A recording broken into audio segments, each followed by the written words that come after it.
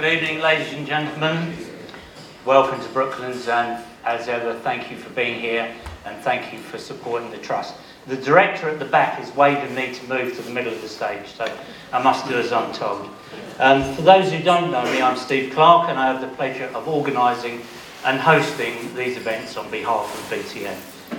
Special welcome to our guests and non-members. We'd love to see you back again, but more importantly, we'd actually like you to become members, because we quite like your money as well. There are some benefits, no doubt. Tonight, ladies and gentlemen, I'm filled with a little bit of sadness and joy. Joy because there's so many of you here tonight and it's fantastic to see you. Sadness is because it's our last motorsport Legends Talk of the Year. You meant to go, Fear not. The pantomime season is on its way. It's behind you. As you'd expect, Steve Parish and I had a long conversation this evening about who we're going to kidnap and bring along in the new year. I'm going to throw a few ideas around. Hope we'll be able to entertain you, even if it's just Steve. You'll know, I'll go in a minute, but the reason that the Army are here tonight is because they heard that Steve was coming back. I'm also having a conversation with Simon Taylor to talk about the car aspect of next year as well. So personally, I can't wait till 2018. What a scary thought that is. 18 years since the millennium. Wow. So I can't think of a better way to finish the year off with these two gentlemen. Will you please welcome Steve Parish and Ian Hutchinson.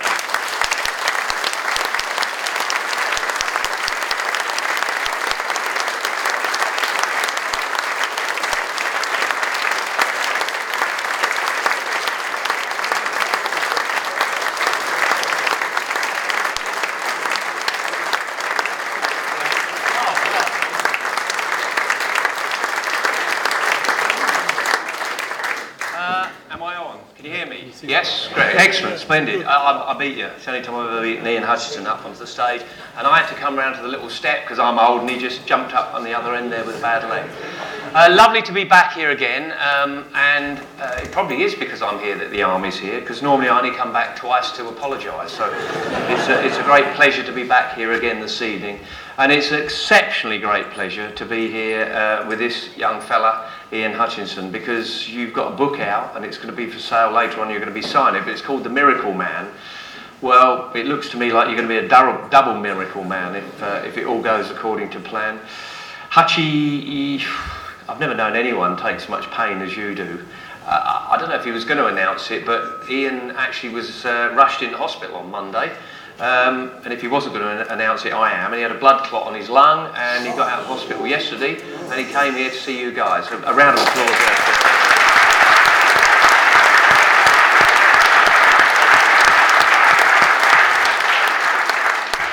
Fortunately, if anything goes wrong tonight, I am a doctor, you know that. So, is there any nurses in here? Fine, okay. Fine, that's with Ian, I take it. It's never me, is it? Shit. But brilliant that you're here, Hutchie. I'm going to kind of try and start at the beginning because I'm going to wait till the end to find out the end. But how did it all start? How did you put yourself through this life of massive injuries? I mean, I think I'm right, you're a stunt rider, is that right? Cunning stunts. A madman on the road. Yeah, I mean, I was always into bikes as a kid, but was never allowed one. My parents have been pretty much against them, so I'm a bit short-breast because of this. Yeah. What I'm trying to do. Yeah. So I always asked for a bike and wanted it. I didn't really know what I wanted, I just wanted a motorbike. And now we got this far, I can understand why your parents didn't want you to have a motorbike. Yeah. Yeah, so eventually I think I just mired them that much that they got me a trials bike when I was 15 in the hope that I'd never want a road bike. And a close friend of mine that I was going to school with was actually a British youth trials champion. So I was obsessed with going up and watching him all the time, and I got into trials, so that was the start of it at 15 really. And then exactly what they didn't want to happen. As soon as I was 17, I took my test and got a road bike. Right. So I'd done a few of these like work experience and Saturdays at Colin Appley Yard and at Alan Jeffries, 2 local bike shops to me. And then ended up doing my motorcycle mechanic apprenticeship for Colin Appley Yard. Oh, did you? Okay. Yeah. Who was a lovely gentleman who sadly passed away a couple of years ago, I guess. last year. Yeah. So I caused a bit of havoc there. Cost him a few quid with a few problems, but... What, crashing bikes? Oh, one of them was nothing to do with the bike, really. I knocked a 205 litre drum of degreaser down Main Street. Had to get a fire brigade and the local council had to clear it up. It cost him $2,500. Talk us through how that happened. It was on. It started getting into bringing these 400cc's in from Japan, all the CBR 400s and all stuff like that, and they took over another unit over the road, and they wanted to move some stuff over to work on the bikes there. So they did that ATV farm quads, and he was into everything. Right. So they put this drum on the back of the trailer, and just as I rolled off the curb to cross the road, the drum set off. Spinning round. Well, it got nothing to do with you doing about 40 miles an hour at the time you went off the curb, I guess. Normally, you know, those things, they have one hole in the top that you take a cap off and put a tube down. Yeah. This thing, the whole top came off. It's meant to have a big clip on it here, band, it wasn't on, so as soon as it finally went over, Jesus, it caused some mess. You kept going, I take it? Well, the quad set off on its own because it was lit. It took all the grease out of the road. So the quad started skidding down the road. I'm hands and knees running, trying to stop cars so there's not an accident. And then about 4 hours later, I was upstairs and Colin came in, effing and blinding that he'd been sat in a traffic jam for 3 hours. And he couldn't get into work. No idea that it was his problem, and that not only did he sat in a traffic jam, it cost him £2,500 to have it cleared up. So that went down. Did you keep your job? I did actually, yeah. And then I finished my apprenticeship there. And then obviously I was just riding road bikes to test bikes and had my own road bike. Met a group of lads, and I think this is probably where I got pushed a little bit for my age difference, because I met a group of lads that were 21ish and I was 17, and I got a road bike and they'd been doing it 3 or 4 years. Right. So I had a TZR 250 RSP, absolutely beautiful thing. I think they call it a 3V something or something. Not the reverse cylinder, a V-twin. Okay. Beautiful, but at the time it just looked pretty, and I got finance on it and bought it. Right. But I crashed it a few times and it completely died the last time. Fork went through the front of the front cylinder and it was written off. So, but I see him now on the fetch a fortune, and there's only about 7 in the country. This was the bike that you'd actually bought, though. You'd purchased this one. Yeah. So. But each time this happened, you were right. Yeah, well, I was keeping up with them, and I think that's what brought me on. And obviously, everything we were doing were on roads. But so, you didn't hurt yourself, did you? No, I had a couple of silly ones, like flipping a wheelie in the Isle of Man. Went to watch the TT and had a massive rucksack on. And we were looking for our digs. We had like a homestay thing, and all them were on like Fireblades and ZX7s and dead easy to wheelie. Obviously the little T's with ours was a bit hard work, and they were wheelie, and I was jealous. Tried to wheelie it and I flipped it, bounced off an XR3i. Before I knew it, my mate had picked me up, got me back on the bike. He's bumping me off down the road. I'm not about to like this. He's picked up the number plate and shoved it in his pocket. Bumped the bike off and I'm off. Yeah. Back wheel's absolutely bent in half. So there's someone in the Isle of Man still looking for you with a XR3. Actually, it was my sister. No. So how the hell did you get home from the Isle of Man then? Well, I ended up bodging it. I got a hammer to the back wheel and then it cracked the rim, straightening it. So I had to put an inner tube in it. Right. So little did I know how dangerous it was, but Dennis Trollope, we didn't know anything about racing or anything, but somebody had told us, Dennis Trollope's your man, he'll be in the paddock, loads of teasers out of it. So I got a master cylinder and a brake or whatever I needed, and obviously didn't worry about the panels. Put the inner tube in. Did about 13 laps on Mad Sunday with the back wheel vibrator. Never really thought anything of it, just carried on. Came back and fixed it, and then I had a little incident before that actually. I'd been out on my own, decided tonight was the night to try and get my knee down. absolutely impossible to get your knee down on the corner that I was trying. I couldn't do it now. Where? It's like a 90-degree 10 mile an which hour. corner is this then? It's just a tiny little corner on the top road by me on Ilkley Moor, basically. And yeah, I slid off, slid into a banking. So I had to reverse the bike into the garage backwards that night so that my dad couldn't see the fairings. Well, it sounds to me like you did well to actually get off the road up to racing. Do you actually ride a bike on the road now when you're fit and well? No. No, occasionally I've been out on one, but... Right. Do you have a licence? Yeah, I've got a licence. Okay, so many riders haven't. But it's quite true actually, so many Grand Prix riders. And It's actually a good point. It was something I was so lucky with because I passed my car test. I put in for it before my birthday thinking there's a massive waiting list. I was told there's a massive waiting list. And it came through for 10 days after my birthday. Right. So I had a bit of a mission. I rang up an instructor and said, I've got my test in 10 days. And he said, how long have you been driving? I said, I haven't driven yet. That was a bit of a job. And I passed that. And then for one reason or another, I did about 5 bike tests and never got through them. Really? Not always because I failed, but I failed the first one, I think, for trying to get your knee down. The second one I went to, the kid ran out trying to play chicken or something in the road, this game the kids play or whatever. And obviously I'm going down the middle and clipped the kid's foot.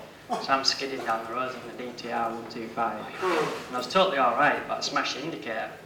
So I said, the police came and the kid was alright, there was no problem. I said, listen mate, I've got to go, I'm going to my test. So I got there and won't let me do it because the indicator was smashed. So it just things like this just kept going on. Eventually, they were closing for Christmas on the 20th, it was the 18th. There was no test centres around us that had a test available. And after Christmas, the new rule started where you had to be 21. Right. So I was stuck, so I had to run up the main head centre and said, I need a test anywhere in the country. I'm desperate to get my test back. So they booked me in for one in Doncaster. So I put it on a car trail and put it on the back of one's car. Drove down there, and prior to this, Colin Happy had lent me a DTR 125. And I thought, I think what's going wrong here is I look a little bit too a rebel, you know, I've got all the Appleyard's jacket, racing jacket and this DTR. Yeah. So I said, can I have a bike a bit shitter? So Appleyards don't do that, do they? They pulled me out this brand new Suzuki GS 125. Proper old man sort of thing, but it was brand new, fair enough. Anyway, I got my dad's wax jacket on, I bought one of those shit yellow stripe things. Thought nothing is stopping me this time. Got to Doncaster, parked up, pulls the bike off. And I rode to the test centre, and obviously I didn't know one road in Doncaster anyway. So he came out to do my instruction with me, and everything's going alright. And then when they don't say turn left alright, they mean go straight forward. So we came to some traffic lights up a hill, and I stopped at the lights, and he hadn't said anything. So is he on an earpiece? yeah, he's following me. So I thought, right, we're going straight here. And when I got to the top, there's like cars everywhere. It was like 4 lanes. I thought, there's absolutely no chance I'm going there. You must only be allowed to go left. I must have got to sit. So I did my checks, put my indicator on, turned left. And then as I got over the crest, you could have gone straight. I realised you could have gone straight. So I was like, that's it, job's fucked. And that's why I go home. The rest of the test was just a disaster. Done my emergency stop, wasn't interested. Got back, he says, you passed. I said, you look surprised. I said, well, I went the wrong way. He said, you did, but you didn't do anything wrong, so I can't tell you for it. So, perfect. Did a celebratory wheelie, flipped it. But you got it back all safe and sound. Yeah, actually, I'm just going to show my age now, because you had an earpiece when I did my test, which was in 1928 or whatever. I did it at Stevenage, and back then there was no earpiece. The guy used to stand on the side of the road and say, if you go up here, take a right, down there, take another right, and then you'll come back past me and I'll step out and you do an emergency stop. That's how it all was. I got completely lost, and the bloke stood there waiting for me, and I came from behind him. So I never had to do my emergency stop either, and I got past, so it just goes to show. But actually, in British Superbikes, in MotoGP, World Superbikes, an awful lot of the riders actually haven't got the test licences. Because they I never think it's ride. when they start racing as kids, isn't it? So they have no need to ever go on a road. Yeah. So you kind of went to the Isle of Man, but did you straight away know that the Isle of Man was for you? Had you what was it, 97. First year we went in a van with bikes in a van, slept on Douglas Prom in a van, and watched. No interest in racing there whatsoever. just wanted to Just do drinking? wheelies. I was obsessed with wheelies. Right. So as soon as the race finished and sidecars were out, I was off wheeling up a side street somewhere until the roads opened.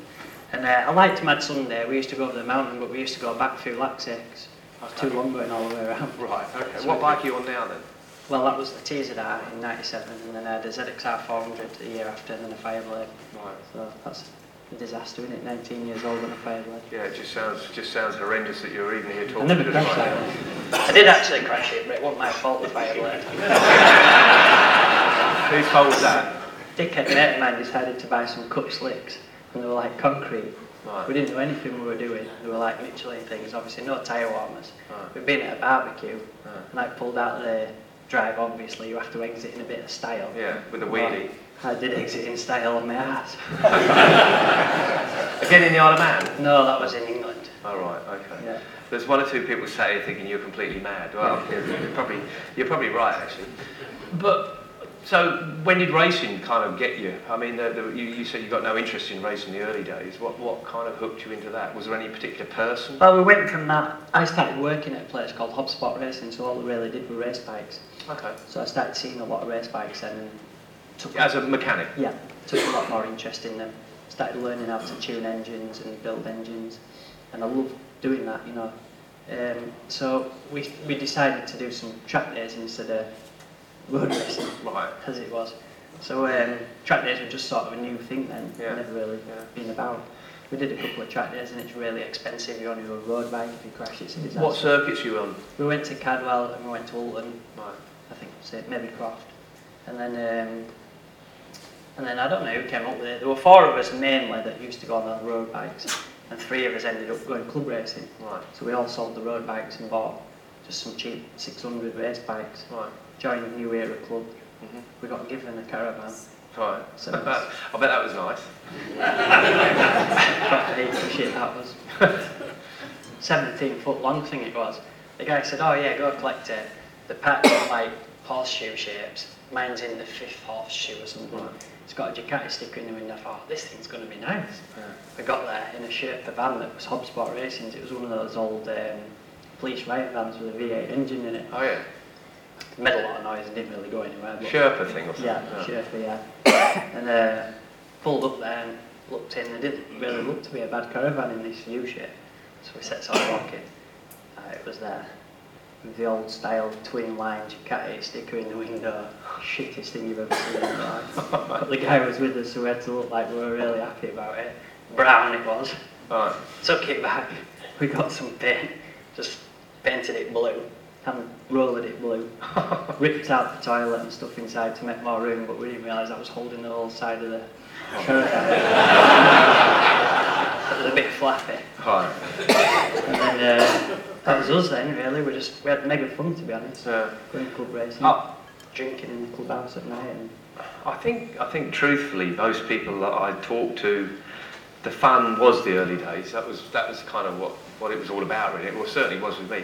And I do wonder nowadays, some of the guys that are kind of starting out, they're going to miss that, aren't they? Because a lot of them just sort of parents put them on a little bike when they're 6 years old, and then they go to an academy, and then they get to this. And I mean, towing that caravan and the wheels falling off and all the things that go on are part of your education, really. yeah, oh, the stories going club racing was brilliant. And even just gets worse and worse every year. Now kids that won't do this, won't do that. Yeah. You know, never touch a drink, even in winter when you're at functions. Yeah, yeah. So But yeah, I had to have a bottle of wine to get me to sleep because I was so nervous. So it definitely helped. Okay, so you now decided that you've got the bug for racing, or you kind of want to do that. I guess money's a big issue. You're still working as a mechanic. Yeah. sponsored by a credit card by then. Yeah. Fortunately, they weren't actually sponsoring it. No, you just kept using their money and not paying it back. It was your card. It was my card, 6 of them. Ended up with 6 of them. Did you? 6 Yeah. credit cards? I never told anyone. I lived at home with my parents. I just kept going at it. But yeah, I was addicted, and I ended up winning some club racing by the end of the year and doing well. And a customer had built this lovely R1, and I'd finished it at HubSpot, and he said, "Do you want to race it next year?" So that was sort of the start of getting sponsored, I suppose. Yeah, right. So I moved to the MRO National Championship. Yeah. And in at the deep end, I don't think I even qualified at the first round. Couldn't afford to do every single round. And then the last round I finished 3rd on the podium at Snetterton. So Right. And then through all this, I'd been friends with Dave Jeffries from working at Jeffrey. I left Appleyard at some point and worked for Alan Jeffries, so I got to know DJ quite a bit. And he'd won the 2002 it'll be TT, and part of his bonus was Suzuki G6R1000, so he'd got 3 of those. And he lent me one to do British Superstock with him in 2003. Right. So in 2002, one of the other lads that was doing the club racing with us, he went to do the Manx Newcomers race and finished 4th in it. So that kind of gave me a bit of a, that was the start of me wanting to do the TT. Because you kind of knew his level, I guess, did you? Yeah, right. You thought I was better than him. you knew you were better than him.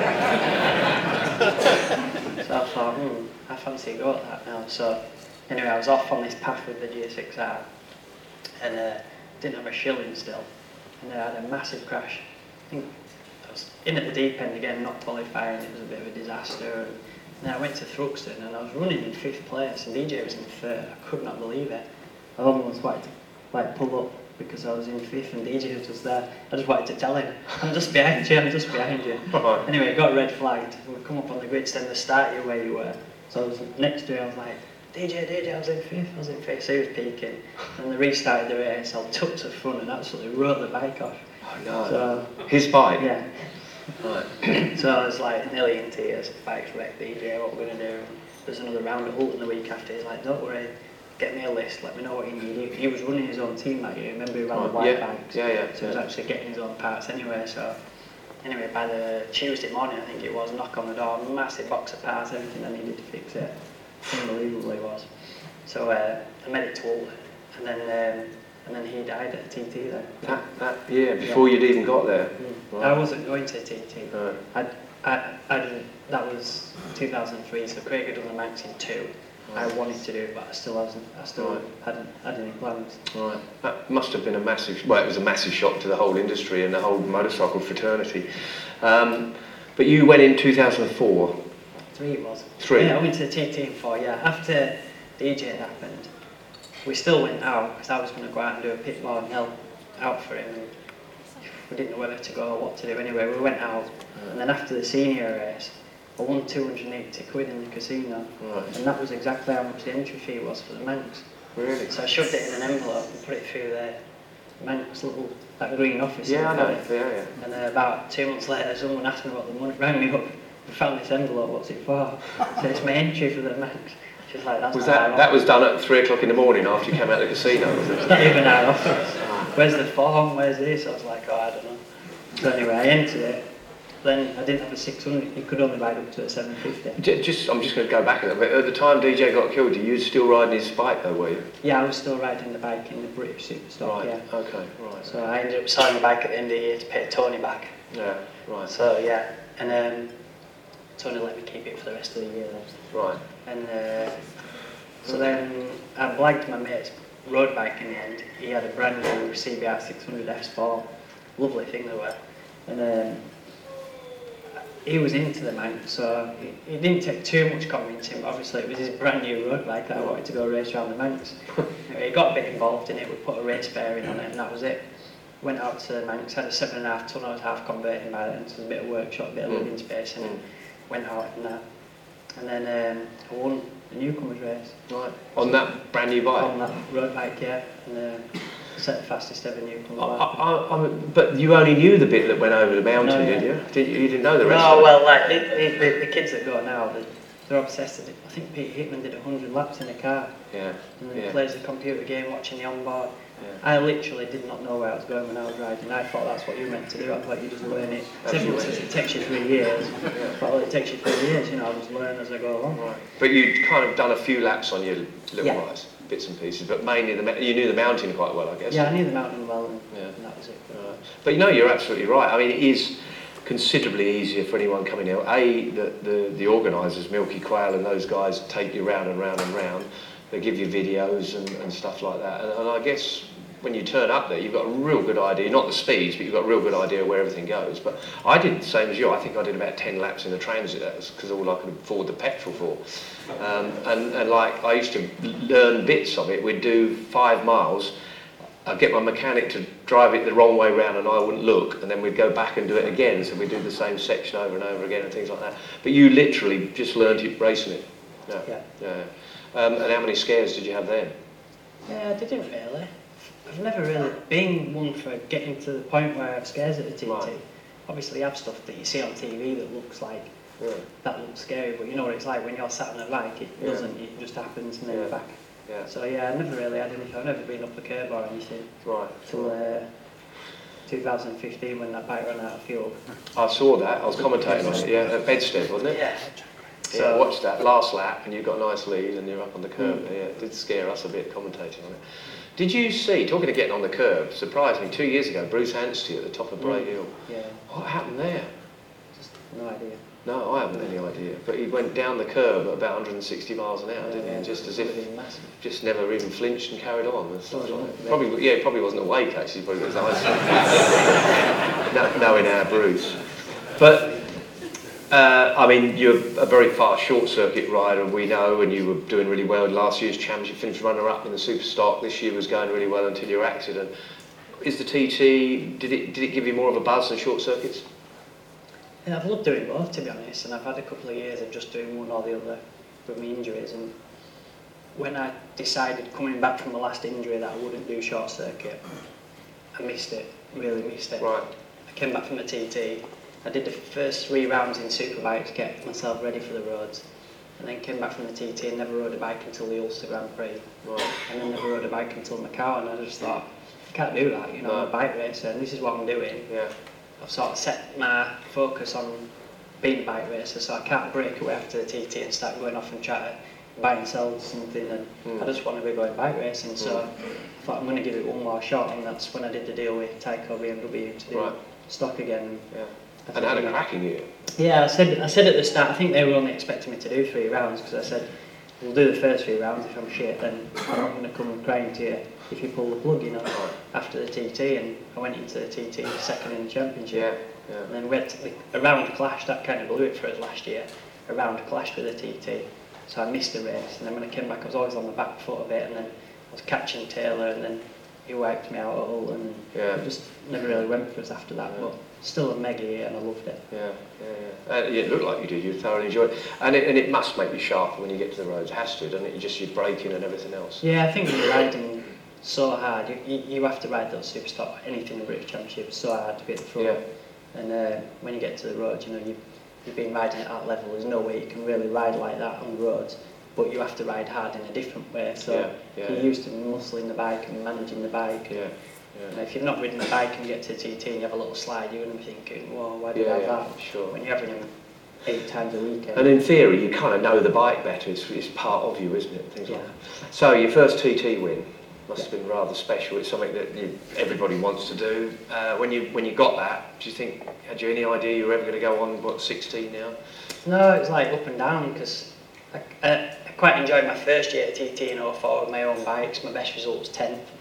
And then I had a really bad year in 05 with I got a team ride and the bikes were terrible, breaking down everywhere, never finishing races and stuff, but I had a 5th on my mate's 600.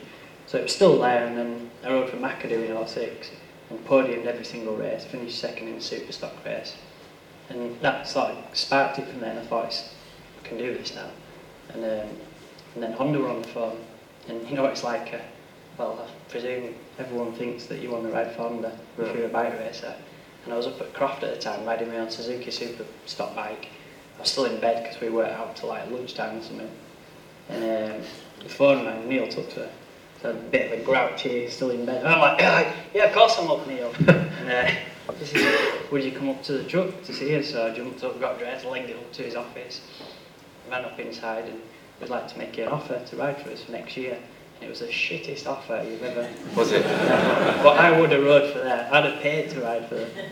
And I went, well, I'm not going to ride for that. And he went, right, okay then. Well, go away and have a think about it and we'll get back to you. So I was like, okay, so I walked out thinking, what the fuck am I doing? And factory Honda, obviously they weren't factory, but British Implant Honda at the time, lovely bikes. And I went back to my little shitty daft van. Daft 45 rusty van, and down to Laos now. Wondered what I'd done. No, this was in the paddock. Oh, in the paddock, right? Okay, And then never heard anything. And then we were at Cadwell, and he rang me back. No, sorry. The next day, he raised the offer, money-wise this was, everything else was the same. It was to do British Super Sport for them and the roads. And he raised the offer by 10 grand overnight. And I thought, well, that's pretty good really now. I've never been paid to ride a bike. And I said, it's not really what I was thinking. He must have thought, you cheeky little twat. So I went home, we went to Cadwell, and the whole weekend never rang me. Obviously I couldn't. You're thinking, oh no. I thought, I've blown this now. So I never heard anything. Then went to Silverstone all weekend, nothing. Then on Sunday he called me in, and I was adamant with my figure. And I told him, no, we can't go to that. And I said, well, that's how much I want. And it went on and on and on, and eventually he gave me it. Did he? So, yeah. So your game of poker worked? I was happy enough, yeah. Your casino worked? Came sweat off the head. Yeah. So, yeah, I rode for them. And so, I mean, I've been there in some way, but it's all of a sudden getting paid for what you do for a hobby is pretty special, isn't it? It was brave of you to stick it out, I have to say. Yeah, I mean... did you have any advice for anyone, or is it just in your own mind? No, just what I'd heard and what I thought. All right, so you've been doing a bit of rummaging around, seeing what everyone gets paid. Right. So, yeah, and considering what some kids are getting now, it was good, really. Right. So, yeah. But, yeah, it's tough though then, because then you're being paid to do it, you don't quite enjoy it as much. No, that's what I was saying. I think, from my mind, most the fun side of racing motorcycles does come in your formative years when you're around with your mates and having a bit of a giggle. Like you say, once you're being paid to do it and you've got lots of sponsors and the Japanese are around and everything else, then all of a sudden it does become very, very serious. And it's hard not to take it very seriously because you know full well that you're being scrutineered, you're being watched the whole time. You can still have fun riding your bike, but yeah, the socialising side, you have to be careful, don't you? Yeah, it goes up, the whole level of how you go racing just steps up massively because obviously you go out to Spain with all the testing, your flights are paid and booked and everything's done for you, you're just told to get here by a certain time.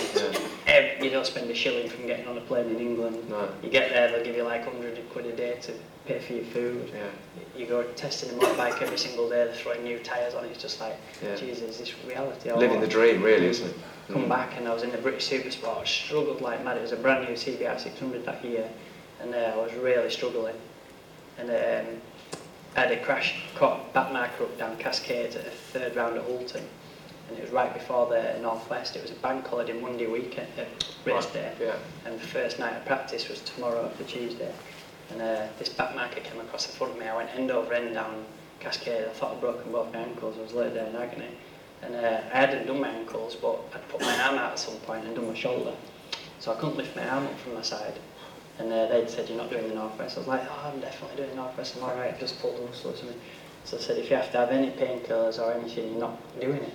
So I set off out to the Northwest and went to see the doctor. I said, I need to come see you tomorrow morning about 6 o'clock and get an injection in my shoulder before anyone gets here. So I had this injection in my shoulder, but I still couldn't lift my arm up.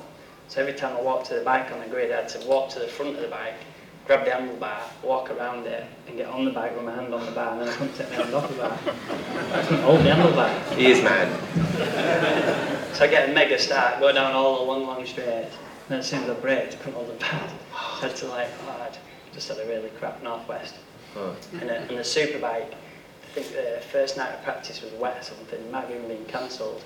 And the next one, on my first flying lap, coming on the coast road, they had a bit of a problem with the alternator, and on that year they had no Woodruff key on it, it used to shear the bolt off. And the whole flywheel came out the side of the engine on the coast road. Oil everywhere, so I never qualified. So to start in the back row of the grid, and you know what some of the quality of the bikes are at the Northwest.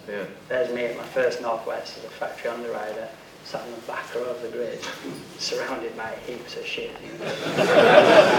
This is not what I planned out.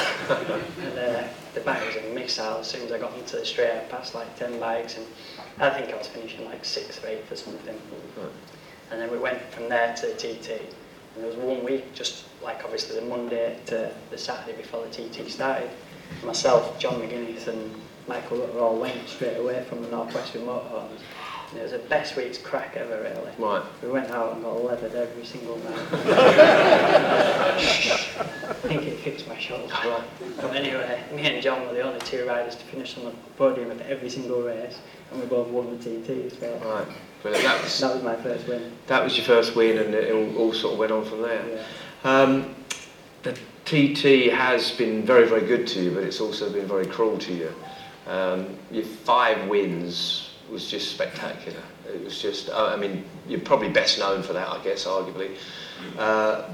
You have to say that you were riding exceptionally well, but the bikes that Paget gave you was also exceptionally good. You know, I mean, just the reliability alone is something special, isn't it? Yeah, I think it was a lot of it came from it was the first time I'd ever rode for a team for a second year. Right. So in 2009, I hated the Superbike. I really, really struggled with it. The way the power delivery was, it was just horrible to ride. And obviously Clyde listened to everything I said and went away in winter. Honda themselves had developed a better engine as well. Right. And they came back with a different link for the shock. And the bike was so much better in 2010. So from testing, it wasn't great because we didn't have all that stuff. So I had to keep testing the 09 bike. Okay. And I did the Castle Coombe test that Honda and everyone do. And I had a huge high side, which when you're testing for road racing, you don't really crash, you know. So I thought, this is not going well at all. And I could see Plater and John having a bit of a smirk on the face that I'd crashed and I'm not going to be that good at TT. And then I was riding a 600 really good, running at the front in British Super Sport. I did a couple of rounds where I did both stock and Super Sport, and I won the stock race. So I thought I'm pretty strong here, really. We went to the Northwest, won the 600 race. So I knew going into the TT I could win on any of my bikes. Right. And then obviously I had some luck because the first race Connor was leading and his bike snapped into his clutch. Oh, so yeah. I won that race. Yeah. And then both 600 races I just led from start to finish, won the super stock race. I got a terrible start, only did a couple of laps in practice with it. I'd had a flat front tyre in practice and lost the front of the veranda where Connor actually crashed. Right. And yeah, it just came back on its own. Because it was a flat tyre, I presume it must have just bounced back because it was bending off the rim rather than losing the front. So I got back to the paddock and just said, I don't ever want to ride that bike again. And then Dunlop put the thing on and said, tyre's flat, don't worry about it. So then on the line, I was thinking, last time I rode this thing, it nearly killed me. Yeah. So I set off pretty steady and Farquhar was off like a madman. He only had a stocker that year, so all through practice I'd been riding it. And I ended up about 12, 13 seconds down. And then starting the last lap, I came out of Governor's Dip, and the marshals were flagging us down. You know, there's a road that goes down to Douglas. Yeah. They were flagging me off to go down there. I thought, what's going on here? I thought, well, that's it then. That's my third win's not going to come. There must have been a fire in pit lane or something. Started to pull off, and then they're like, no, flagging me back on. And somebody had crashed coming out, and there's a massive pile of oil on the apex. Just trying to get you around. Trying to get me around it. So it was probably the best thing that happened because I was absolutely fuming. And I just set off down rail, those throttle cables, I never let go of the throttle until I got to Quarterbridge. And I did the first 130 mile an hour lap on a super stock bike and won the race by 2 seconds. Really? Just pulled all that time back? 12 down, yeah. Right. So, and then the second 600 race, they wanted to run it on the Wednesday. It was absolutely pouring out, it was ridiculous. There were branches on the start-finish straight. It was like a November night or something. And they said, yeah, it's going to go. I was like, what happened to the not racing in the wet thing you said you were doing? So I said, well, not me like having a stomp or anything, but I'm not willing to race in this weather, so I'll be watching today. And I went, and they actually cancelled it. And then the next day it was beautiful, so best for everyone really. And all the crowds are back out. No one really wants to go watch a wet TT, do they? No. And I won. I wouldn't have won in the wet. So yeah, that was a bit lucky. And then straight into the senior, I had a problem. The bike was leaking oil, my foot kept slipping off the peg. Oh, I remember they stopped it after a lap. Yeah, I came into the pit and I said, I've got a problem, the bike's leaking oil. I was in like 4th place. And they looked at it and said, it must have been like a bit of residue that was there. There's only a little bit on your foot peg, carry on going.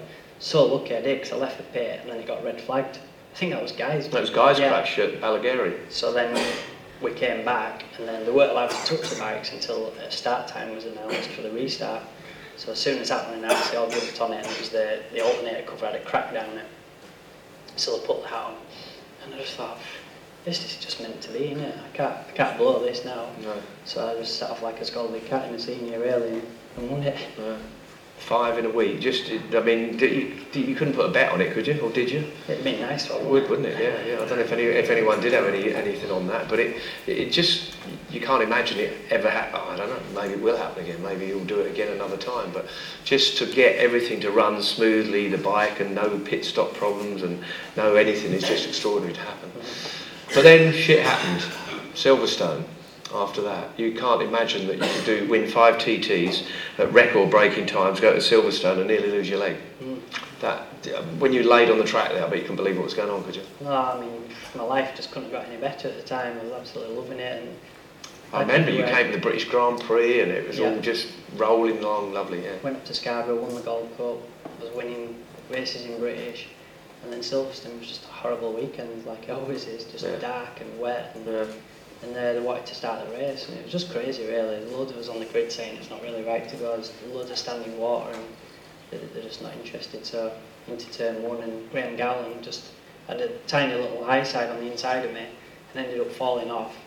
If I'd been about another foot further forward, it had completely wiped me out and we'd have both slid out of the way. Yeah. If he'd been a foot further forward, he wouldn't have touched me. Right. But because he just glanced me, it just knocked the bike from underneath me and I fell in the track. And then there's bikes like zapping past me, scariest thing ever have. Bikes flying past you at that speed. And then the last one, the very last bike just rode into my leg, so it spun me round and I seen my leg was just hanging off, blitzed, blown out the back of the leathers and everything. So big panic on. I just thought, why now? Why? Yeah, you just can't. I mean, I would be done that. You look at it and you think, just what's happening? But even at that point, you probably couldn't have realised it was as bad as it was, could you? No, I thought, don't panic too much, because if a clean breakthrough of both bones, your leg would be hanging off. So just don't panic too much. And I thought, it's better to happen after what I've just done than before it. Well, sure. Just kept trying to tell myself positive, really, but all I really wanted was morphine. Yeah, right. But the first prognosis was amputation, wasn't it? Yeah, they took me to hospital. My whole foot was dead. It was purple. So there's no blood supply, so I'm going to have to cut it off. I said, absolutely not a chance. Who was with you at this point? I think Sue Paget had made it there, because I got air ambulance, so I was in and out. They gave me ketamine. Right. So I went on a space shuttle to hospital.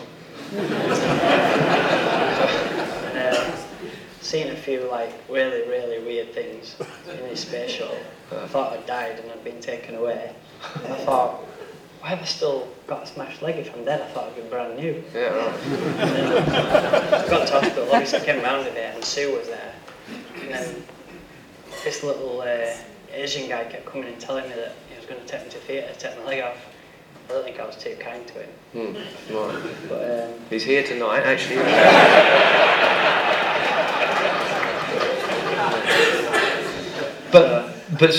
But you're having to have arguments. You're on whatever they can give you and everything. Yeah, I else. was arguing, and the next minute I'm asleep. Then I'm back up arguing, and then I'm asleep. I think they just put me to sleep then. Right. But was there someone in your corner there, telling them? Yeah, like I said to Sue, just whatever, just don't let him take my leg off. Just keep it, whatever. I don't understand what's going on. I just wanted my leg. So I didn't know all the medical side. I just thought you can surely do something. I just didn't know. I just wanted my leg. I said, I race motorbikes. I can't race them without my leg. Do not take my leg off. Whatever happens, don't take my leg off. Right. And then they took me to theatre and put an external fixator, just the bars, not the frame, into my ankle and into just below my knee, just basically to get everything back in a line. Left it all smashed, and then put me in a room with these massive nappies, I suppose, because it was just pouring blood out. So they're pumping blood in, and it's just pouring out. And they just wanted to see if it came back. And obviously, there's 3 arteries to your foot, 2 had been severed, right, and 1 was still going. So that got the blood supply back, so the colour came back, so then the leg was alive. Wow. So that was a whole different thing then. But then obviously there's still all the damage in there, so after about a week of just absolutely nothing happening to it, a surgeon came in, Mr. Kirkovich, and he'd seen my x-ray on the screen, and he's quite obsessed with lower limb injuries. And he said, I've seen your injury, it's very, very bad, and I'd like to try help you. And I said, well, anything you can try to do, I don't know what's happening. Was he a surgeon at Northampton General? He was at Coventry, I was there, lifted Okay, down. right. So that was the start of it, really. He was unbelievable. And you're still mates with him? Yeah, well, he's done this now. He's done this, As soon so as I bet he wished he'd never met you. He turned into a lifelong job. We left Coventry after all my stuff, and he said, it was right at the end of my last time thing. I think I had my frame removed. No, I still had the frame on, but it was at the end of it. And he said, I'm moving to Cambridge. And I said, well, you know exactly what I'm going to say. He said, unfortunately, I'm not allowed to take patients with me, but I'm going to take you. Right. So I went to Cambridge to have my frame taken off the first time. So then when it happened again, it's just immediately give him a phone call and said, I've broken my leg, you know. But did he obviously got involved because you broke it when you were at the show at Motorcycle News because it hadn't healed properly, had it? Yeah, it was infected, the bone was infected, Yeah. we never knew, so it snapped there. That obviously created a whole new 18 months of grief. Right. And I rang him, I wouldn't even let him take me to hospital in London. I said, I've just got to go to Coventry, he was still Coventry. Right. I've just got to go to Coventry, so I went up there, and Right. that was a bad day because Yeah. we found out it was infected. Yeah. But kind of, I guess it was because it worked, because it all came back good in the end eventually, but it was 3 years. Yeah. I remember you having a couple of laps at the TT with a big frame on your leg Yeah, stupid that for was. some parades, and then I remember you turning up, what were you on, the Yamaha then, when you got the carbon fibre frame on? And Hutchie came into a TV or compound, he says, don't tell anyone, but he took his carbon frame off, and the leg just went like that. It was just still, it was only held together with that bit of carbon, wasn't it? Yeah. Yeah. Where'd you that, finish? That was the infected bit because Yeah. he told me then, he said, we'll put the frame on from it breaking, and he said it's a low energy frame, I can't understand why it's done it. 3 months it should be healed. He said, I don't want to be x-raying it all the time, just come back. So I went back on the 1st of April and I'd signed for Yamaha. So I kept telling him everything's alright, back on the 1st of April, frame off, Northwest TT. Obviously I had to give up the British Superbike thing. Went on the 1st of April, he x-rayed it, he said, bone's infected, I'm going to have to remove about 150 centimetres of your tibia, Right. and it's going to take 18 months to fix. So I was just, my Just world distraught, ended. yeah. I just thought, oh, this can't happen. So I said, right, well, I've got a TT in 3 weeks, so we need to do something so that I can ride. Can we take the frame off and put a really thin cast on or something? And I said, am I going to make my leg worse doing it? He said, well, you're going to have to be on a hideous strong dose of antibiotics because it's going to try to eat its way out of your leg. And he said, if you fall off, you're going to cause a lot of damage, obviously, because it's broken. I said, if I fall off there, my leg's least of my worries. Yeah. So he took the frame off and put this cast on, which was not thin at all. So then I had to go to a local place that made exhausts and bought some carbon fibre material and a resin. Went home, wrapped the leg in cling film and wrapped this stuff around it. And I don't know if you know, it goes to about 110 degrees to set. So Burnt your leg, didn't it? I was like, trying to get it to go off. And then it went off. I cut it off with some scissors at the back so I could take it off to wash. So it sort of snapped on and then I taped it up the back. And I told everyone I was brand new, I just put that on in case anyone rode into me or anything. And I finished 6th at the TT with it. Yeah, and the leg was just wobbling around when you took it off. Doesn't bear thinking about. Anyway, we're all pleased to say you healed after that long period. You came back, winning TTs again. It doesn't bear thinking about how many you might have won had you not have this 3 years or more. But unfortunately, shit happened again. You won 2 prior to that. And then it was the senior, the big one. It was neck and neck, and all went wrong going up the mountain. Talk us through that. Yeah, I mean, it was. I'd made some big changes with the bike from last year. Obviously, staying with the team again was a good thing for me. We knew what we needed. The year before, we'd had to run a super stock engine in the senior race, which wasn't good. So everything was looking good for the year after, and I moved back to Dunlop tyres that I'd been on pretty much all my career up till my crash. Right. It was Paul Bird that actually made me go to Metzler's. Right. Because I'd had a bad time in Macau on the Metzler's, and he blamed it all on the tyres and said that on the Dunlop On the side, Dunlops, right. and said if you're riding for me next year, you're on the Pirellis and that's it, or Metzler's, whatever. Right. And so I had absolutely no options because no one wanted me to ride for him. So, Right. but I had good years on it, and I won the 2 600 race in the super stock race for 2 years running. I just knew I needed to be on the Dunlops to win the big bike race and to try and convince Tyco after I think I've done 18 years as a team with Metzler that I'm going to come in and change him to Dunlop. It was not an easy thing, but they went with it. You know, it was quite impressive. I was going to say it's pretty because I'm assuming they probably got paid quite a lot of money by Metzler's as well. Yeah, Metzler did pay them, and Dunlop wouldn't give them a shilling. Right. So, but also me as well. I said, not just you. You know, I'm not getting anything, which I would if I stay on the Pirelli. So you've got to understand. I'd rather win the race, would you or not? Yeah. So then we got so little time testing with them. We did a few days in Spain with it, and then all the tests in UK with Dunlop that are blocked out by Honda, so you can't go unless you've got a Honda. So we never really got to ride until the Northwest on the bike, and then the TT every night was getting cancelled for the weather, so we were just so on the back foot. And then the first Superbike race, just got a miracle how I won it really, because I was struggling so much with the bike. The pace was rubbish, and I was in like 4th, and I was creeping away through the race, got into the lead, and just sort of edged my way as safely as I could really to try and win that race. And so the team tried to suss something out for the Friday for us to do, and then the super stock race, a similar thing. I won by quite a decent margin, but I was only doing 131, I did 133 the year before. So we were miles away, but a lot of it was because of weather as well. I was going to say the track was a bit green, I think. Yeah, wasn't the it? track was not in good condition and stuff. And then the 600 was a brand new 600 out this year, and the team didn't really want to run it. The other team were out for, and I just begged them because I've won the last 4 races. I just wanted a bit of a new challenge, and the bike wasn't totally new, but I had different things, and I wanted something just to excite me a bit more, you know, and have this new bike. Anyway, it was rushed so much in the end, a lot of things were missed, and I was nowhere in the race. We had a massive issue, and I finished 5th, so it was really devastating to go from winning the last 4 of those to like, I couldn't even get a thing on the podium. And it was a bit of a damp race as well, it was not a good day that. So we had a second one of those to go at, which I was looking forward to because they'd found what was wrong, and then it got cancelled completely. So we never got another go at the 600. And then the senior, everything was going well, and for me the start of the race is always where I sort of just settle in, see where everyone is and do my own thing, and then I'm really strong at the end of the race. So coming out of the gooseneck on lap 2, our pit stops have been brilliant all year. The team worked to make on those over the winter. And came out of the gooseneck and my man was boarding me there. P1 plus 2, I thought, we've got this now. Cruise over the mountain, my best bit, I always make time over there. Pit stops have been mega, we've been making time from the pit stop. Just rattled 2 middle laps off and then take the last 2 as they come. And next minute, I'm going up the road. I just thought, what's happened? Is this like, am I even at the TT? I just could not believe it because just never ever go to a TT thinking of crashing. You know? No. So yeah, and then as soon as I came to a stop, you only ever get ridden over once in your life. So I watched it, and you literally just dragged yourself to the side of the road. Dragged myself to the side. My leg was up here at first. You knew straight away again you got a broken leg. I had luminous green boots on it. It was next to my head, so I knew something was wrong.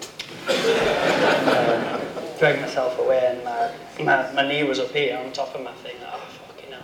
Just thought again, it's just going to be one clean break, don't worry about it. And then I didn't know all about my ankle and stuff, so I just sat there for ages. What do you reckon broke that, when you hit the wall or when? I don't know, I've got there was a guy stood there with a camera, really good quality, filming it, so I can see exactly what's happened. Well, I've got lap 1, lap 2, it's absolutely nothing different, the bike's exactly the same line, everything's the same, and it's just really weird. I think the bike took the barrier out, so I slid into the wall with no barrier because it bounced out with the bike. Yeah. But it's just so hard to see what my leg did because absolutely nothing else got injured. No. So, but yeah. So you were dragging yourself off, another trip in the helicopter? I wasn't dragging myself off, no. Pulling myself across the track. Dragging yourself off something else. I think it probably is, yeah, but not for the nice audience we've got here. Another spaceship ride. Yeah, I felt like I was on the side of the track forever and no one was there. I was sat on my own and I took my helmet off, but because I've got a hump on my leathers, my neck was like that, so I had to put my helmet back on, sit there with my helmet, and I had a drinks bottle in my thing, which was a good thing, so I was drinking that and I thought, I'm going to need an operation, I'm best off not drinking that, so I sat not drinking that. And then eventually someone came and I was like, where's the medical team? I could hear an ambulance, a helicopter, didn't know if it was TV or what it was, and it just seemed to take forever and ever. And then finally they said, we're giving you something now, and then I was off to the space shuttle. Because they stopped the race, the helicopter landed beside you, I guess, somewhere there. Yeah, went on for ages, bike coming past me at full speed. Yeah. Not one person slowed down really. And it was a broken femur and your ankle. Yeah, my ankle was dislocated. I knew there was always possible problems from my last crash with that because my ankle was sort of stuck almost at 90 before. Just had a tiny bit of drop in it and no tendons to lift it or anything. It didn't work, so I'd gone to the right hand gear shift from my last injury. So I knew if it ever got pulled down, it was going to be a problem because it didn't want to go down. So that's obviously what happened. It got pulled down, popped out the talus bone, which is the middle of your ankle. And the talus bone's only blood supplied from blood vessels. So once it's dislocated, it's dead. It'll never be alive again. So they shoved it back in at Liverpool, but it's never going to survive. So when I went down to Cambridge, they had to remove it, cut the bottom of my leg off and shorten my leg to fuse it. So it's a fused ankle now. Fused ankle, and then put the full frame on, broke my tibia just below my knee, and then I've had to spend 50 days lengthening it to get the length back. Did you know you were coming to a medical conference? This, I guess, when you finally do win lots more TTs and go back, you can be a doctor, can you? You can be some sort of bone surgeon or something like that. So a fused ankle's not a problem for you. You use thumb rear brake, so it's just got to sit on the footrest.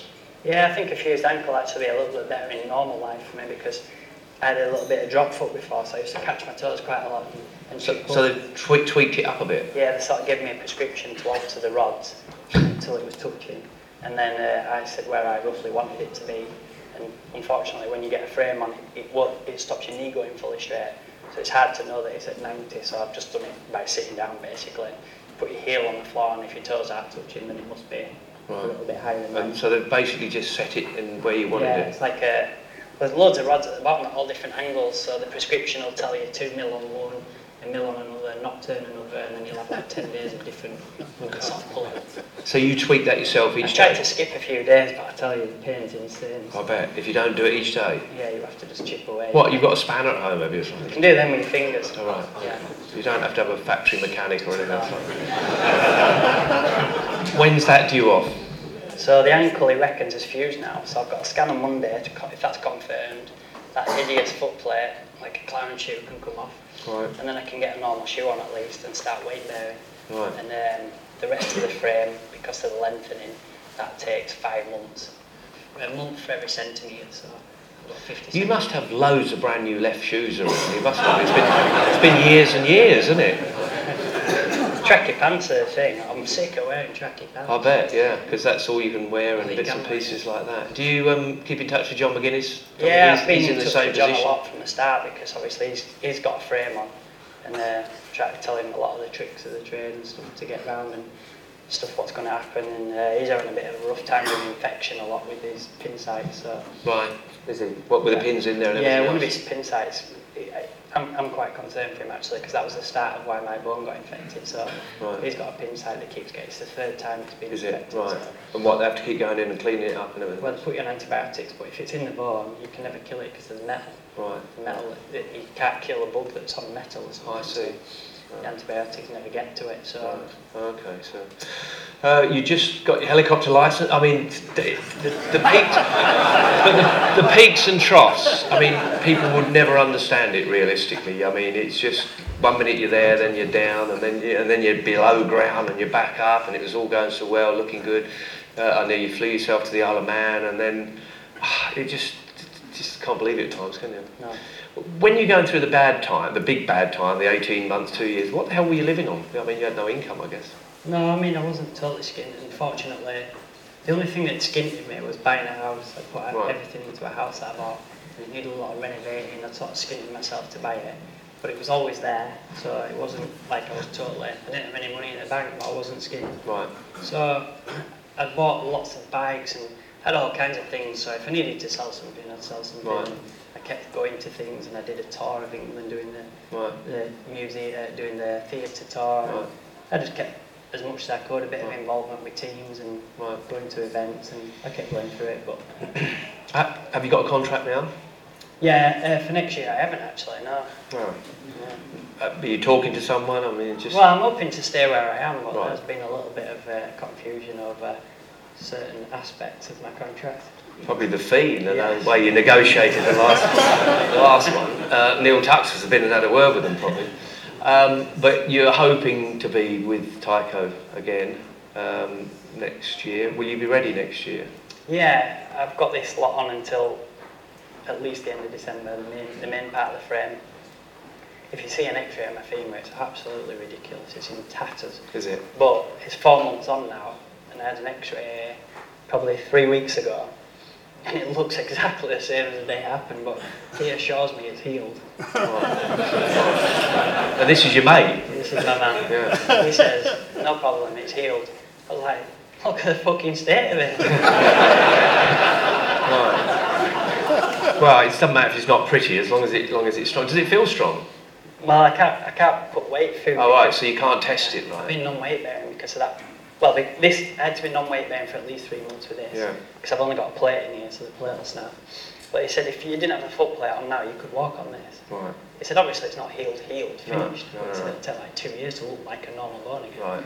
It probably never, well, it never will look normal because a bit came off that's like gone around the back and it's attached on the side, and so it's like it's going to end up with a big bulk somewhere. But Did your mate, the surgeon, actually do all the work on that leg though? yeah, the scary thing at Liverpool was they put that sort of framework thing on the first night but they put my ankle bone back in and put that frame thing on, and then they left everything, stitched it back up. This was still bent in half when I woke up, and then they said your femur's like really bad, and we don't know what to do.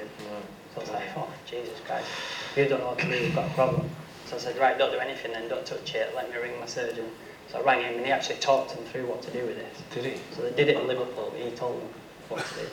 And then I went down and he was happy with what they'd done, so then he just sorted all this up that they'd not done. Wow. That guy, obviously you've got a great debt to, and I know you have looked up what you've kept mates with all the way through, but I suspect he's probably going to be moving to Istanbul so, to get away from you. When it all comes off, it's all working, where can we expect to see Ian Hutchison riding first next year then? What's your plan? Well, What's plan A? I'm back to not doing the British Championship just because I don't really want the pressure of having to try and win a race in April. I want to just go and have some fun testing, being fit and ready to ride. Mainly ride on the Dunlop tyres instead of doing British Championship on Pirellis. Right. And so the first race will be the Northwest. Right. So you want to be out somewhere if you can, early time, testing somewhere. March, yeah. March time and stuff like that. You are a frigging miracle, there is no doubt. You're completely nuts, we know that, but you're a lovely man, and I think a big round of applause to the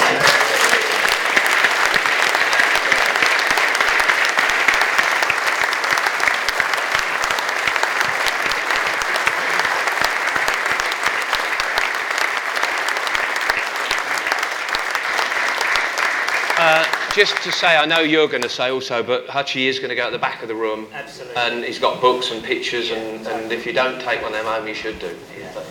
Absolutely, you've stole my line. Oh, sorry Well, about that. there you go. Ladies and gentlemen, I'm sure you've got some questions for both Ian and Steve. So we've got 2 roving microphones tonight, such as the crowd. So if anyone has a question to kickstart the evening, you would be right at the he's having a giggle, isn't he, at the back there? At the back. Tim, that's yours, okay? Anyone over this side I'll take next. Okay, so thank you.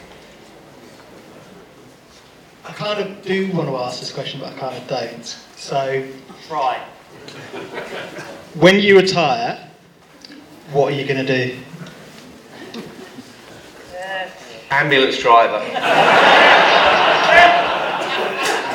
No, with the helicopter license is going to come in handy. You can be doing the air ambulance, I think. I try not to think about retirement really because you never know what's around the corner. I could be finished now. I could have been finished in 2010, or I could go on for another 10 years. Hopefully, I won't do because I don't think I can go through it all for that long. But I've got a little aim that I definitely want to win more TTs. Last time I won 8 when it happened, and there was absolutely no way I was satisfied with 8 TT wins. So I've won 8 again, and it's happened again. So I think next time I win 7, it's time to. Probably that's it. Yeah. Stop with that many. Okay, next question, the gentleman over here. There you go, sir. At your short circuit racing, you always have a warm-up lap, the sighting lap. But the TT, and especially this year, there was a lot of damp conditions. How do you go about gauging at what sort of pace to go at? Or is it all on previous knowledge from previous races in bad conditions? Yeah, I mean, the damp conditions is just horrendous because you've no idea at all where it is. And I got caught out twice this year, once in practice week on the superbike at Ginger Hall. I just came round the corner and under the trees, full lean, full gas in 4th gear, and it just went wet, just like that. And that beat me. And then I had another one in the 600, first lap of the 600 at Hilbury, same again. You tip into Hilbury, flat out, I think it's 5th gear or something. And as soon as I apexed, got back on the gas full, and it was damp under the trees, I was back out of the seat there, so you're just on a wing and a prayer really. That's why I don't really like to be racing in those conditions at the TT. I don't think it's really fair for anyone, but the thing we know sighting lap on a normal day you just have to get a feel for your bike. You know, they feel horrendous. They've got 24 litres of fuel on when you get down Courtbridge, they don't want to stop. You just have to be sensible, really. You have to obviously try hard, but sensibly. But you've kind of been saying that the first lap is so important as well. It's a real balance, isn't it, to try and... Yeah, I mean, the bikes are so close now. It's so easy to control the race when you've got a gap. Yeah. If you've got 10 seconds and you've got 6 sectors now that everybody knows, they've got information on an iPad or laptop or whatever, they've got 6 pit boards, you know within 3 minutes what someone's made up on you. Yeah. So it's so easy to just up your pace or slow your pace. It's not like you're waiting half a lap or a full lap. Yeah. So yeah, the first lap's mega important. Even the first sector's mega important. Yeah. Really. Another question maybe from the George. Thank you, I haven't got to run. Can I just ask, Steve Stavros, how's the MAD tour going? MAD tour is going really well, thank you. We've just got one more left this year. We've done 12 so far this year. We're at Burnham-on-Sea near Bristol on Saturday night, and that's it for this year. But we'll be doing it again next year. I can't believe it. We keep getting invited back to places, and we're definitely going to be at the TT and at the Classic TT next year. So if you're going out there, be a good chance. Come out, see Hutchie win his 17th, 18th, or whatever TT, and come to the MAD tour. But it's going really well. If you don't know, the MAD tour is hosted by my daughter, and the MAD tour stands for My Adolescent Dad. And the poor child, it's amazing that the authorities didn't take her away from me when she was young, but they didn't. So it's going very, very well, thank you. Good. Next question. Ian, you said you hope to win more TTs. Would you stop before Joey's record, like John McGuinness said he would do? No, and I don't believe John ever would either. No, I don't either. Well, unless he got a visitation from someone that does kneecaps or something like that. Yeah, I mean, it just shows how hard it is to get to that figure, because Joey got hurt as well, so he missed some years. And, yeah. No one's... Mike Halewood at 14, he was the next man down for years and years and years. Yeah. And obviously John's shot up to 21, plus 2 shit bike races. Mm. And then... You don't like the electric races then? No. And then myself and Mike obviously come through, so it's just so weird to know what's going to happen. And obviously, if you're going to try be the best, you want to be the best, you're not going to stop because someone else is the best. That's like not winning a race because you're looking up to them, you know. Thank you. Another question maybe from Tim's side over there. There's one right down the front here. In fact, it's the nurse. It's the Nurse. Okay, no problem. I've got one in the car, don't worry. May I ask you, you always talk about being careful riding a lap, you know, your first lap or your first bit on the lap. Are you touched by madness or are you obsessed? What sort of motivates you to, you know... Right, that's a good question. I mean, it's, for instance, not just you, Guy Martin, Connor Cummings, you know, John McGuinness, you all have had catastrophic crashes and you still sort of wake up and go, right, don't take my leg off. It's almost like, don't cut my leathers off, I need them. What motivates you? What keeps you obsessed to do yet another lap, knowing that it could really kill you? I think the problem is, it's so good when it's good. You just want that feeling. And obviously, you know, there's all the racing side of winning, and most of us are pretty thick and had really shit jobs before we started racing. Yeah, well, now you had a problem with John McGuinness was what was he, a muscle collector, wasn't he? He pretends to be a brickie, he's never really a fucking brickie. That's true. Actually, just to round it up, I can answer that question. It's fear of a proper job, seriously. And as Ian Hutchie just said, that you're living the dream, you're having such a wonderful time, and it's very difficult to stop doing that when you know that you're still capable of doing it. I think if you felt you'd lost it and you hadn't got the pace, it would be a lot easier, wouldn't it? Mm-hmm. But when you know you're going and you've got the pace, very difficult to stop because... It's just the reality. You don't want to go back and do a 9-to-5 job, you know, no matter how much that hurts. However long, you know, 3 years in the grand scheme of things, whatever, it's a short time in your life. When you come back and it's all mega again and you've not got a real job, you're a bike racer, it's all back good again, you know. I think that's all you look for, really. Good. I think we have another question over that side, Jim. I wonder who your favourite all-time racer is, either living or no longer with us. always DJ because for what he did for short circuit racing and road racing, and just never really got the proper chance in short circuit racing because of his size, you know. But what he achieved was awesome. Yeah, he was the man, wasn't he? He was also going to go on to great things at TT. Would you consider going into cars after bikes? Funny you should say that. You've got a bit of metalwork around you in a car, haven't you? Yeah. I've had some touring car drivers message me about after my accident this time saying, you've got to get in a car, but the problem is, they've all got squilly in their dads and they pay a fortune to drive cars, and I'm not willing to do that. So, you know, I'm in it as my job not to pay to do it. Yeah. So. Actually, I could name you. I interviewed last week. He was over here, Aaron Sly.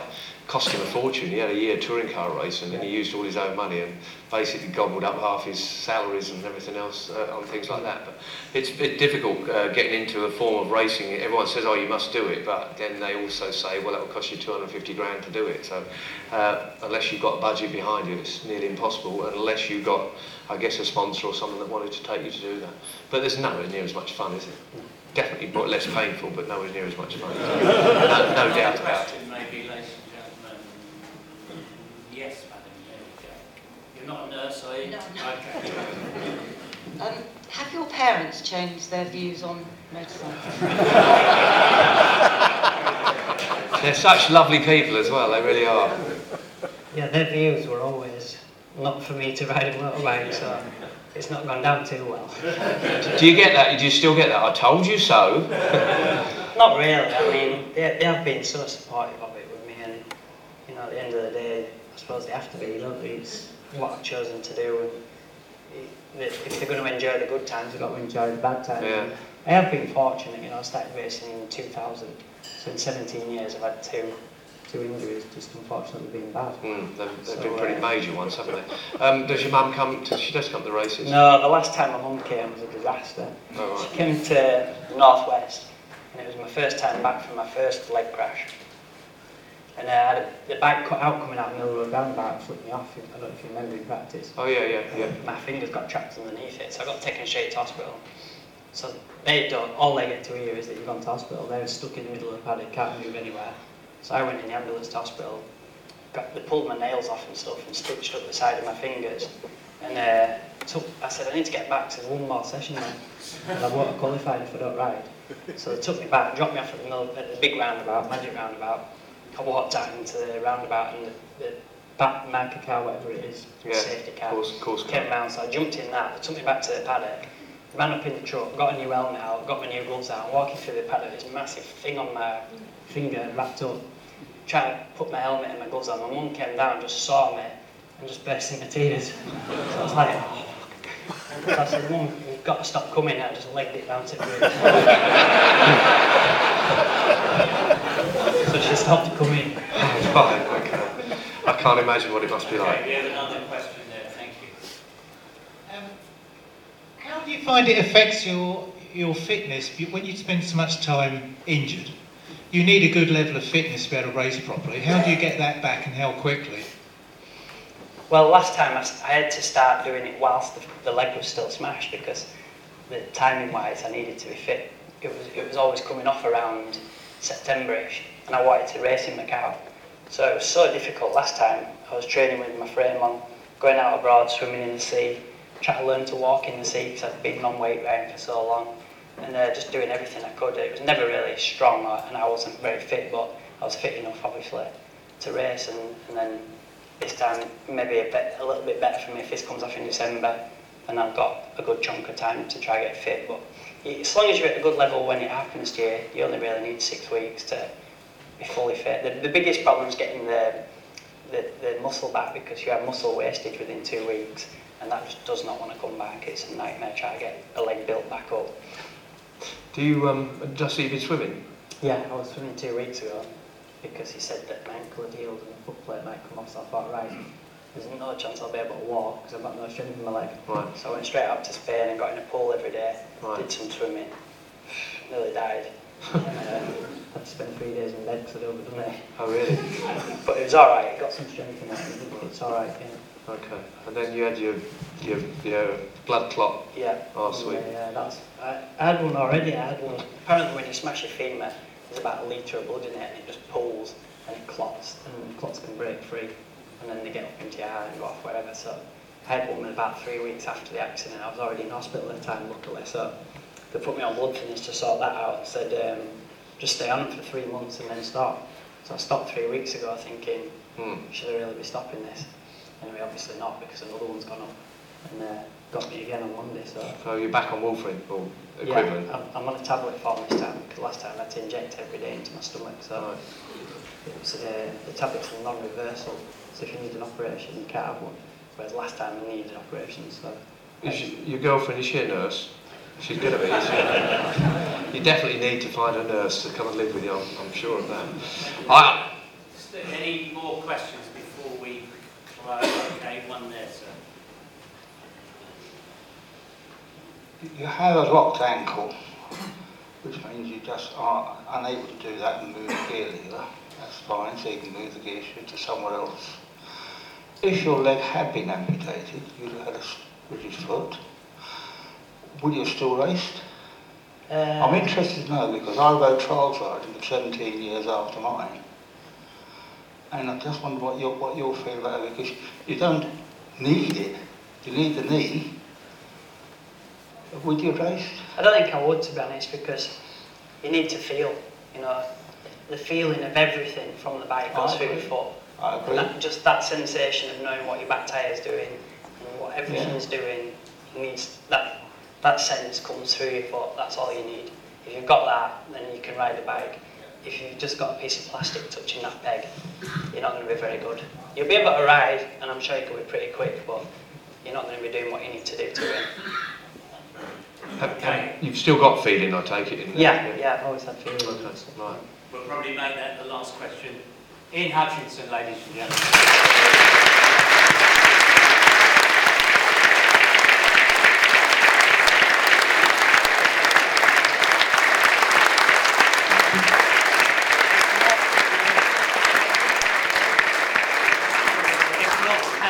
Season again, but for every motorsport legend that comes to talk to us, we'd like to present you with a piece of genuine 1907 Brooklands track. Okay, money can't buy that, Ian. So.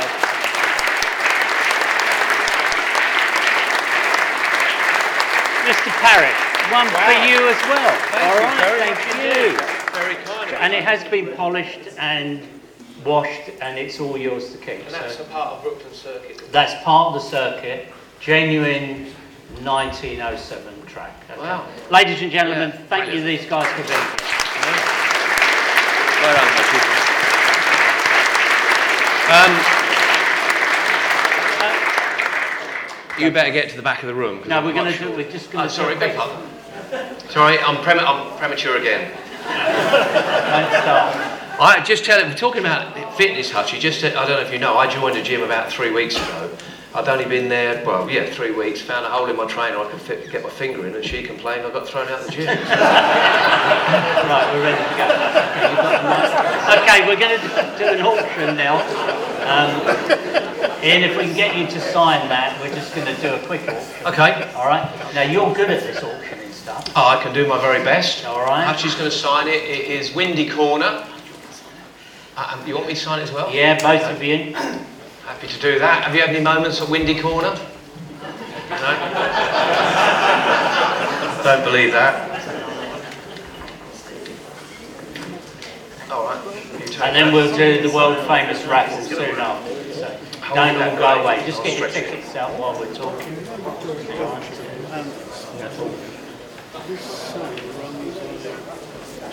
Yes. Now Steve managed to squeeze a vast amount of money out of people at the Agostini evening, so I'm sure he can tonight. Okay, a couple of items. First of all, do you want to do that one first? Right. do the flag first, if you like. There we go, the genuine Isle of Man flag, the 3 legs of the Isle of Man, signed by Mr. Ian Hutchinson and my good self. And one of these, it's got a price tag on it already, and it's normally 15 quid. So start me off with double, somebody. 30 quid, somebody give me this. £30 for this. First bid, if we don't get 30, I'm going to go to 20. I've got 30, thank you. 35, somebody, we're going 5, should we? I've got 30 down the back there, I've got 35. Have our gentlemen putting them white up? Is that a bid, or are you just waving your programme? No, you put your programme down. So I've still got £30. Anybody of you been to the Isle of Man? I've got 35, thank you very much indeed. Who's been to the Isle of Man? I've got 40. No, I'm kidding. That's 40. Still 35 down there, anyone want to give me £40? 35, 40, thank you very much indeed. I've got 40, 45, somebody possibly at 40 I've got down here, 45 maybe we might be hearing, 45, thank you. It's all the ladies that are bidding tonight, 45, the lady sitting right in front of me. Anyone at 50, thank you very much indeed. I've got 50 on my right here. We are selling this at £50. Am I going to get 55, anybody? At £50 I have, thank you, 55 I've got at the back. Gentlemen's on the bidding, on the right hand side at £55. £60, anybody? £60, we've got, thank you, lady at £60 in front of me, at £60, 65 back down here. Do you know each other? £65 I've got on my right down at the front here, the lady that wants to be a nurse, at £65, anyone want to give me 70? We'll go for 70, but if not, we're selling at £70 I've got, at £70 on my right hand side at the back. At £70. Anyone want to go to 75? At £70. 75 down the front here. It's down at the front at £75. At 75, I'm looking for 80 if we can get it, but at £75, thank you, we've got 80 at the back of the room. I've got £80. Come back here at 85. Someone definitely wants it down here. £85 I've got for this Isle of Man flag, signed by Ian Hutchinson, 16 times winner, £85 once, at 85 twice, at 85, sold to you. Thank you very, very much indeed. Big round of applause.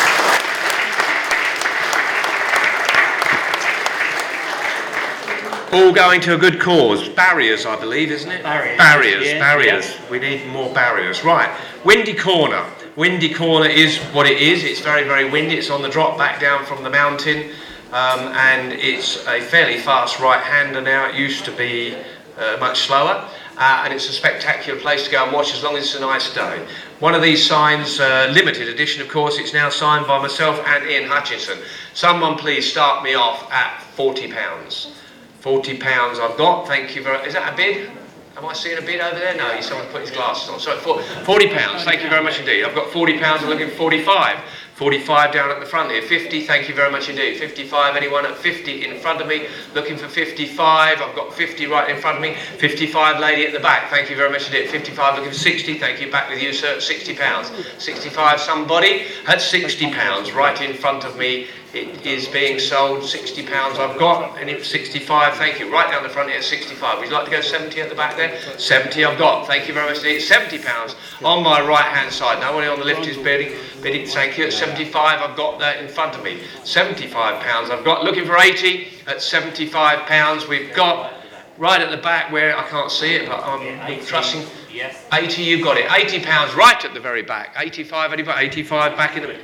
£100, bid of £100 right in front of me. Well done, sir. At £100. Anyone want to go any more than £100 for this lovely sign signed by Hutchie? At £100. Once at £100. Twice, sold to you, sir. Thank you very much indeed. Thank you. Thank you. Okay, thank you, Steve, as ever. Absolutely. The next little bit before we finish is the raffle. They're all green tickets, so dig deep in your pockets. My glamorous assistant will make it all happen. There we go. Okay, so.